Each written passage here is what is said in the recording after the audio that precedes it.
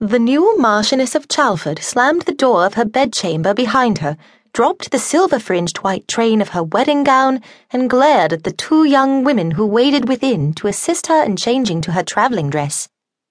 "It quite passes my understanding," she said, her golden eyes flashing. "How men in general can be such delightful creatures when brothers are the greatest beasts in nature."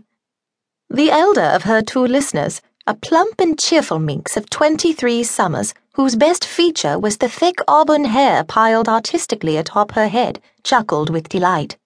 "And husbands, Adriana? What think you of husbands?"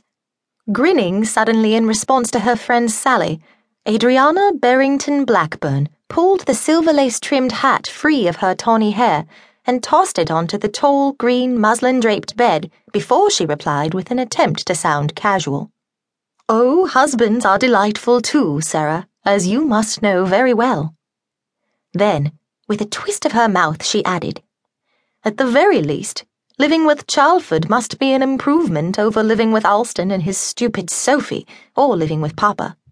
Randy," she turned toward the younger girl, "will you ring for Nancy?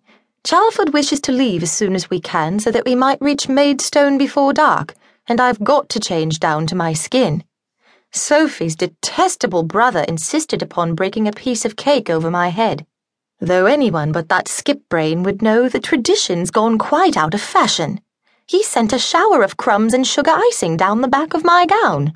With a chuckle, Lady Miranda Barrington rose from the chair near the bed, from which vantage point she had been watching her elder sister with open amusement. She was 18 years of age, 3 years younger than Adriana, and was enjoying the end of her second successful season in London. As she stepped lightly to pull the bell cord near the bed, she said, "I rang several minutes ago, but I dare say the servants are all at 6s and 7s with so many people in the house, so it will do no harm to ring again. What has that wretch Orson done now to put you in such a pet? You don't usually pay heed to his nonsense."